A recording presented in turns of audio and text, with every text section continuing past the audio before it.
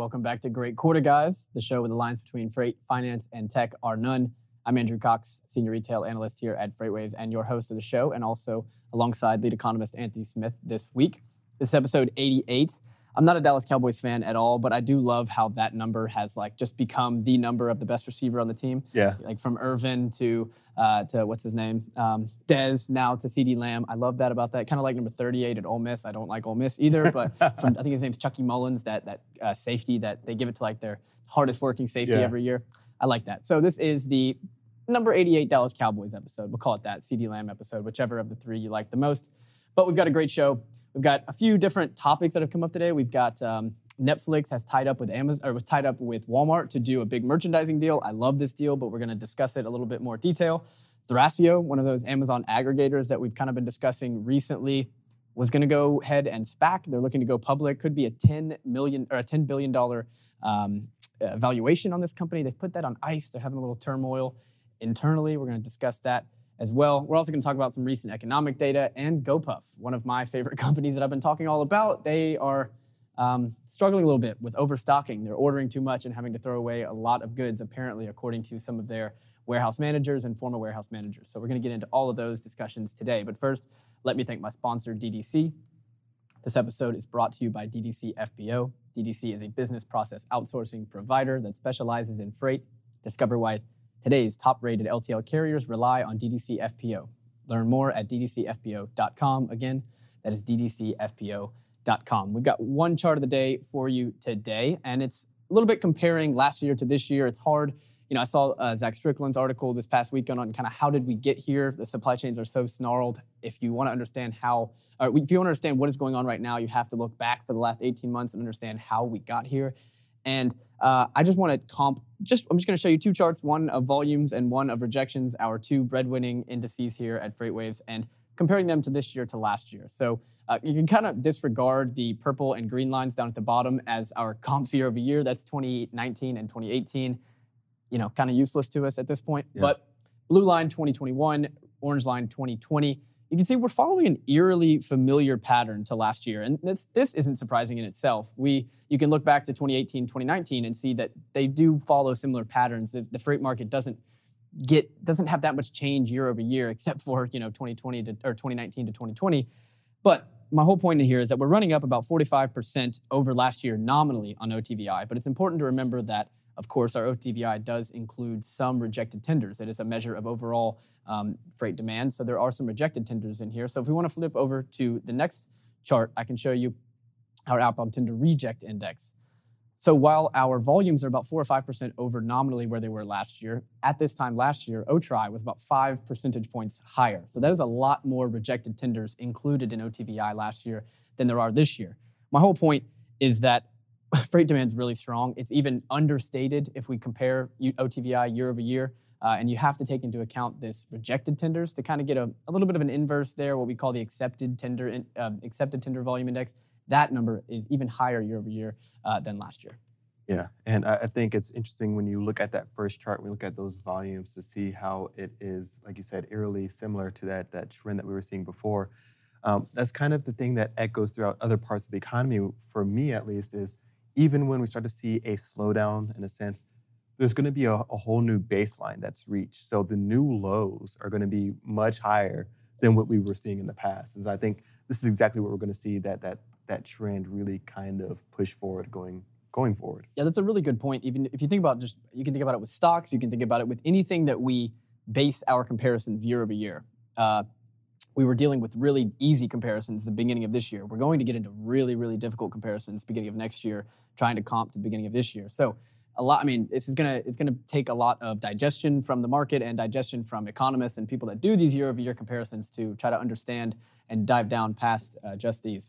Okay, we've got congestion check, top stories for you. We've been doing this every week, give you a look at the San Pedro Bay. There's been I don't know if we can call it progress. There's one less ship this week than there was last week. There's 143 total ships in port in the San Pedro Bay. That includes 81 at anchor and 62 at berth. Of the 143, 86 are container ships. There's 61 at anchor and 25 at berth. So one less than last week. Still a nuts number. Yeah, still an immense amount of freight sitting out there, between 400,000 and 500,000 TEUs sitting out in the San Pedro Bay. Okay, so let's talk about GoPuff for a moment. So there was a report that came out on Business Insider, I think Thursday or Friday afternoon, and it was steamy. I mean, it was scathing. Okay, Yeah. so GoPuff is the company that I've been telling you guys about. It's a vertically integrated rapid delivery retailer. So they operate about 650 micro fulfillment stores or dark stores or micro fulfillment centers, however you want to call them. They are basically retail spaces that have been vacated in the last couple years, and they've gone into this space and they have built a store not open to the outside and purpose-built for pickup and delivery, right? And they sell between 3,000 to 5,000 SKUs. They're rapidly trying to expand that. But the beauty in this model is that they own the inventory. They don't have to charge a huge delivery fee because they make their margin on the actual goods, not on the delivery fee. So they can charge really low delivery fees and still be profitable. In fact, they're profitable in every city that they've been open in for at least 18 months. At least that's what they've been saying publicly. This report from Business Insider kind of makes me question that a little bit. So here's kind of the high level of what's going on. They operate all these fulfillment stores, and they have a rampant problem, like a really, really rampant problem of overstocking. In many of these micro-fulfillment centers, they're tossing tens of thousands of dollars a week in perishable inventory, every single week. And despite warehouse managers' pleas up the chain to slow down the deliveries, nothing has really changed in recent months. One manager at a mid-sized MFC told Business Insider that he discarded at least $10,000 worth of food every week, sometimes 2 to 3 times that. And get this, because his freezers are full and his warehouse is understaffed, most of the time the food is going straight from the floor where it gets dropped off to right into the trash can because they have nowhere to put it. And we're talking about perishable food here, directly into the dumpster. The warehouse managers point to a variety of causes. Some say that they just can't they are incapable of ordering the right stuff because honestly, the guys that started this and from the top, they are now, we'll talk about who they brought on to try to fix this problem in a second, but these guys are not logistics guys. They're not. These guys are tech guys that went to Drexel, created this company to deliver, hookah essentials and late night snacks for college kids. And they're growing so fast. They've gone from a $1 billion valuation in 2019 to a $15 billion valuation in 2021. They're getting all this money poured at them, and they've really outkicked their coverage a little bit here. And they've put growth above all else, and that is the real reason why some of these employees have. That's why they think this is happening the most, is because they're prioritizing growth over everything, including ordering more stuff, getting a wider breadth of goods, and a wider geographic reach, all over operational efficiency, rather. They fear out of stocks more than they do having to throw away some of this stuff. Yeah, and I think that last thing you just said is the big point there, is that fear of not being available, then actually being really, truly efficient with some of this stuff. And I mean, that's a scary thing because you don't want to have that on their consumers' minds of, oh, I went on GoPuff and they were out of it. Oh, I went on and they didn't have it. Right, it has that lasting impact. Yeah, and so I get that aspect of it, but there's just so much, I'm sure, meat on the bone and in terms of efficiency that they can really kind of hone in on, because when you're looking at this, when you're hearing about just going straight from the floor to the trash, because it was spoiled, it's bad, it's no longer going to be able to be delivered or used. I mean, that just screams inefficiency and screams dollars. So, of course, not being logistics guys, but hopefully they can kind of get some algorithms in on kind of helping predict what are hot sellers, what should be fulfilled. And I think when we're looking at this just in case versus just in time, I think we're even seeing that on a upstream level. We're looking at manufacturers. We're looking at what people are doing with commodities that they're really pulling in because they don't want to get caught with needing a certain commodity, but it not being available for them. Yes, so a GoPuff spokesperson called the characterization of the excess food grossly inaccurate. But at the same time, the company has had all hands meetings where they said they're going to do their best to fix what's going on in warehouses. And they have hired Tim Collins, a former Amazon logistics executive, to come in and be their SVP of operations to try to shore this up. They've also hired other executives from Uber, I think CVS as well. So they've noticed it's a problem and they're trying to fix it. It's just something we're gonna have to watch because I still think this company has a lot of potential. And I do honestly think that the issue that they're facing right now with overstocking and really just not knowing what exactly to buy, like I saw on Reddit, went into a Reddit kind of hole this weekend researching this. Apparently there's very similar things happening at the Amazon Fresh grocery stores. I saw pictures of bins full of salads and fresh food and ice cream and sour cream and all this different dairy stuff that had to be thrown away because, again, they had over-ordered and they didn't know exactly what people are going to want. So this is a whole new type of retail that they're trying to build, because what you're buying from companies like GoPuff is not the whole weekly grocery order. It's just some stuff you might need tonight. And so it's hard. It's really hard to understand what people need, and they're going to have to do a better job of it. Okay, last top story for you here before we get into You Care or Nah. There was a story written by Noy Mahoney, one of our FreightWaves writers this week, actually just this morning, and it was titled Untapped Potential. There's far too little freight traveling on U.S. waterways, and some experts say this. So he spoke to a guy named Joseph Link. He's a Brownsville, Texas-based international trade and energy consultant. He said that we have one of the world's greatest waterway networks, and we are barely using it. Link is a founder and CEO of Global Stone LC and was the director of the Port of Brownsville in Texas from 1988 to 1990, and he's currently working with a large investment bank that wants to start putting containers on shipping barges and using the inland waterways instead of long haul, and really offering, I think, what they believe will be the first long haul container on a barge service. So I was talking to Craig about this. He loves barges, and he knows the name of it. I had never heard of it. It's called short sea shipping is what they call this. Apparently it's much bigger in Europe, where they have to go, from country to country inland.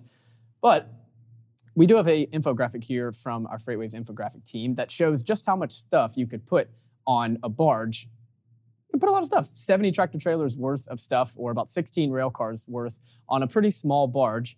But I did talk to JP and Craig about this. Guess how long it takes to go from Chicago to New Orleans on the Mississippi River? All right, let's see, 3 days. Try 21 days. No. 3 weeks. Yeah, so this would have to just be such a niche like type of freight. It would have to. I'm thinking like, I don't know, car parts or something like that doesn't need, or maybe if we're over ordering and we're ordering for the fall season and we get it in the spring. That doesn't happen very often though. Yeah. Like usually we're getting stuff like just in time. It's essentially be fulfillment for durable goods that can just, we're going to replenish just in time. Gotcha. Right, which could be good. Again, whatever we can do to open up some trucks, that will be good for the overall system. But I do kind of question whether this is an even feasible thing for like 95% of consumer freight. Yeah. It definitely can't be anything perishable. And I was talking to Bill Priestley, by the way. His dad grew up on the Mississippi River. He said that it really just depends on how much water, how much rain you've had, because oftentimes if you have more than a certain amount of rain when you're traveling down the Mississippi, a lot of those bridges don't open, so the barges can't even go under. They have to wait for the water to clear so that they can go into the bridge. So that it could be even worse. Lead into a whole nother type of backlog. Yeah, right. Right. Okay, so I got a buy sell for you. It's kind of a buy sell. I just want to tell me whether you would buy or sell this if you were in Macy's shoes. So activist investor Jana Partners is reportedly encouraging department store chain Macy's to spin off its e-commerce business. The e-commerce business is pretty big. It has about $8.5 billion in revenue, and they're doing this in order to seek a much higher valuation for the separate entity. Macy's told investors in August that it is expected to do between 8.35 and 8.45 in e-commerce sales. That's doubling in about the past 4 years. If Macy's were to split off its online business at a sales multiple similar to that of Saks.com, so Saks Fifth Avenue kind of set some precedent earlier this year doing just this. They spun off their Saks.com business. If they got a similar multiple to what that got, Macy's e-commerce operation alone could be worth $14 billion. Currently, right now, the entire company together, Macy's, is trading at about $6.9 billion valuation. So if you were in Macy's shoes, would you consider doing this? I would consider a hybrid model. So maybe not even fully spinning off and just, doing a split with e-commerce versus their store right now.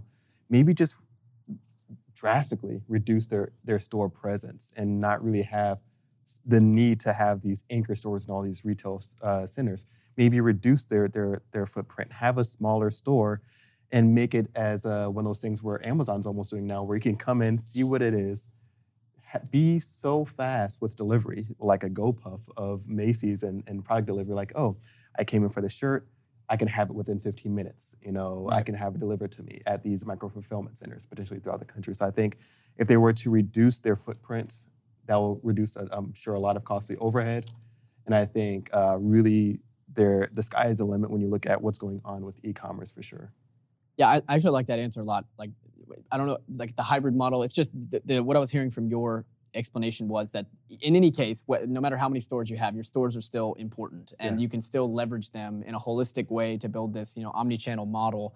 And I mean, I understand why this guy's proposing this. I don't know if you've been in a Macy's in the last 2 years, but they're atrocious. They're absolutely horrible. Their merchandise is awful. It's spread out all over the place. It's like they don't even re-rack things overnight. It's a nightmare. Everyone I've been into recently. So there's a reason that people are doing this. They're why they're proposing this. The stores are dragging down the value of the entire company, and that's so crazy given a few years ago when Macy's was really on the downturn, people were talking about their value of just their real estate alone was this makes Macy's a value buy. Yeah. And it's now they're trying to sell off they're trying to split the two entities. It doesn't make much sense to me. The only benefit here is short-term financial gain, and the only people that are proposing it are the people that are set to benefit the most in a short-term financial gain. So, I mean, just in reality to me, the e-commerce and the store business, they cannot be separated physically or in any way, because they're so holistically integrated at this point. Yeah. And for any retailer for that point. I don't think this makes sense for any retailer.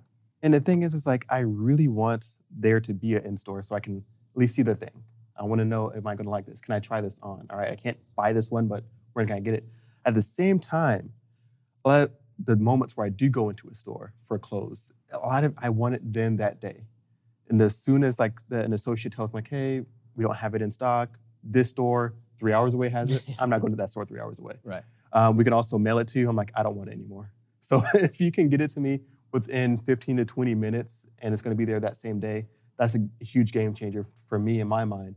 If there is any type of retailer that can kind of make that fulfillment of we don't have it in stock right now, but 15, 20 minutes, where's your address? We have a delivery guy ready for you to bring you your goods. Yeah, that's the future, for sure. Just the reality here is that the answer is not to separate these businesses. Right. It's to invest in the stores and make them better again. Yeah, I don't, it just seems crazy. Okay. This is one I actually think you'll have a lot of interest in. So I'm not going to call it a new segment because it's not quite that, but it's kind of like you care or not, but I'm going to call it Can You Dig It? Because I like this move, and I'll forward, thank you. I'll forward with that I do dig this a lot. So Best Buy is pushing into healthcare. And when you first think about that on the surface, it doesn't make a whole lot of sense, but in a similar way that if you think about it on the surface, maybe it didn't make all that much sense that they were getting into outdoor gear with grills and such back at the beginning of this year. But when you think about where both of these segments are going with more and more technology, it actually makes quite a lot of sense. So Corey Berry, the CEO, has frequently described healthcare as a growth opportunity for Best Buy. She's pointed to several trends that work in the retailer's favor. So you have the desire of baby boomers. They want to age at home much more than they did in previous generations. The healthcare industry in general, they know they need to cut costs right now and manage costs. And then you have watches. You have smartwatches, the Apple Watch and Fitbit and Android watches, all of these different technologies that are just barely scratching the surface of what they're capable of doing with healthcare and predictive medicine. So all this culminates to Best Buy on Tuesday. It said it has agreed, that was today, agreed to acquire Current Health. I don't know much about this company, but it is a UK tech company that helps with remote patient monitoring and telehealth. So can you dig it, this move getting into healthcare for Best Buy? I can, but I have a little bit of reservation with this one. So tell me. My first thing that I'm thinking about is Best Buy's core demographic. So when I think of Best Buy's core demographic, when Best Buy was just cooking and growing like crazy, I think of late 90s, early 2000s, or really that mid 2000s era, where you would go to Best Buy, of course, for your DVDs, kind of on near the tail end of CDs, but you would go there for all your video games. You would go there for almost anything and everything. Now, I think of that core demographic. I don't think that core demographic is going to be really that baby boomer population. So I think that growth is there for sure. I think they're going to have to do some work with really acquiring that baby boomer population, because I think when I think of baby boomers, I don't really see them. Yeah, I think they are for sure a core demographic, but I don't think they're the biggest buyers or the most active users for Best Buy from years past. So I think that's my only reservation. So I think they will have to do a fair amount of marketing and customer acquisition when trying to get these baby boomers active into their ecosystem. Yeah, that's a really great point. It's definitely not their core demographic, I don't think. So I think that, similar to how Target or Walmart are expanding either up or downwards, they're trying to expand upwards in age here with this. So this isn't their first entry into the space. So they acquired Great Call, which is a company that they acquired for $800 million in 2018. And this company makes easy-to-use cell phones and like connected devices and such for elderly people, and provides emergency response services for aging adults even. And they have another one too in 2019 that they acquired called Critical Signal Technologies. And this company allows healthcare organizations to monitor patients at home. So they've done some things to get in here. But my last thing I'll say about this is a lot of investors and analysts are kind of pushing for Best Buy to get into exercise equipment, or at least that was the push prior to them getting into outdoor stuff. But I like how they've kind of taken two different routes that I think will eventually both end up at exercise equipment. Yeah. They've gone outdoor and healthcare. It's like, I think it's a pretty easy pivot that we know where they're going next here. Like they've expanded outside of electronics into outdoor gear and now healthcare, and it seems exercise equipment seems to be next. Okay, good stuff. We got You Care or Not. We got about 10 minutes here to knock out our You Care or Not. This one was a big deal. I think it's a really big deal. Rather than compete, it was as early as late as 2018, Walmart was still trying to launch, their own streaming service. They sold Vudu. I don't know if you ever heard of that one, Yeah. VUDU. I don't think it ever got anywhere, but they sold it to Fandango or something. I can't remember, a couple years ago. But rather than compete with Netflix, Walmart has inked an exclusive deal with Netflix. So what do you think? So this was one of those areas where I was a little bit hesitant on it. But the more and more I hear about it, the more and more I'm kind of like, okay, this makes more sense. This makes more sense. At first, I was a nah, like a hard nah. Now I'm just like a light nah. Like why were you a hard nah to begin with? Because I didn't really see the overlap or the connection. And so I'm more of like a light nah, and I'm kind of coming up on this makes sense, this makes sense. And so I'm struggling on making that connection. I think the more and more I hear you talk about it and why it does make sense, I'm kind of getting sold a little bit more on the idea. But right now I'm like a light nah. Okay. I will say I kind of felt like slightly the same way. I didn't know if we had... I didn't know if these had the same, like as many of the same audience bases as they actually do, but I think they do. I mean, think about this. Walmart is within 10 miles of 90% of America. Netflix has 160 million American subscribers. I mean, we're talking about a lot of people here. Like for Walmart, you get access to just a stable of incredible brands and incredible shows to merchandise for. And it's not just t-shirts. We're talking, figurines, video games, any music, everything that you can imagine will be sold here. And then for Netflix, you get access to a global distribution chain with, again, 90% within 10 miles of America. Massive scale here. Netflix spends almost $20 billion per year on new content, and that's only going up each year. So I think it's a huge move. Can you guys pop up that quick picture of the Shop and Shop? I have to put it up of Disney. There we are. So this is the Disney Shop and Shops at Target, right? So they have gone all out with Disney. They do these with a few other companies, with Levi's as well, and with Apple now. But that is what Netflix should eventually get to with Walmart. They haven't said that this is the goal, but those types of like immersive shop and shops but imagine this, rather than just Disney, just children's stuff, you've got a whole world for adults as well, to dive into Squid Game, to dive into whatever your favorite new show on Netflix is. Back in the day, not back in the day like it was so long ago, but I could go in there and get me like a Carole Baskin, Tiger King. Exactly. Okay, gotcha. Precisely. Okay. Gotcha. So it's just like, it's that kind of idea. It's like, watch your favorite show. The next week, you start seeing the stuff on your weekly grocery run. That's going to entice some people. Yeah. I like the deal. Anthony, really quick, we've got 30 seconds here. Just tell me good or bad, what you think about the record number of Americans quitting their job in August, 4.3 million people. Care about this one, I think is, you said good or bad, I'm going to say good-ish. Okay. Ish? If they are getting new jobs. Right. If they're voluntary quitting, getting new jobs. Bad if they're not going back to the workplace because the participation rate's still too low. So I think good, get new jobs, get secure, keep on buying stuff. Yeah, I mean, quits are a gauge of confidence in some way, hopefully. And that's like, that data set goes back to December 2000. So a lot of quits there. All right, we are running short on time today, unfortunately, on this Dez episode, this CD Lamb episode 88. Thanks for joining us today. If you joined us live on FreightWaves TV or LinkedIn or YouTube, if you are listening on demand, make sure you subscribe to Great Quarter Guys, wherever you listen to podcasts, Apple Music or Spotify. We will see you again next week, same time, 3 o'clock Eastern, right here on FreightWaves TV. Have a good one.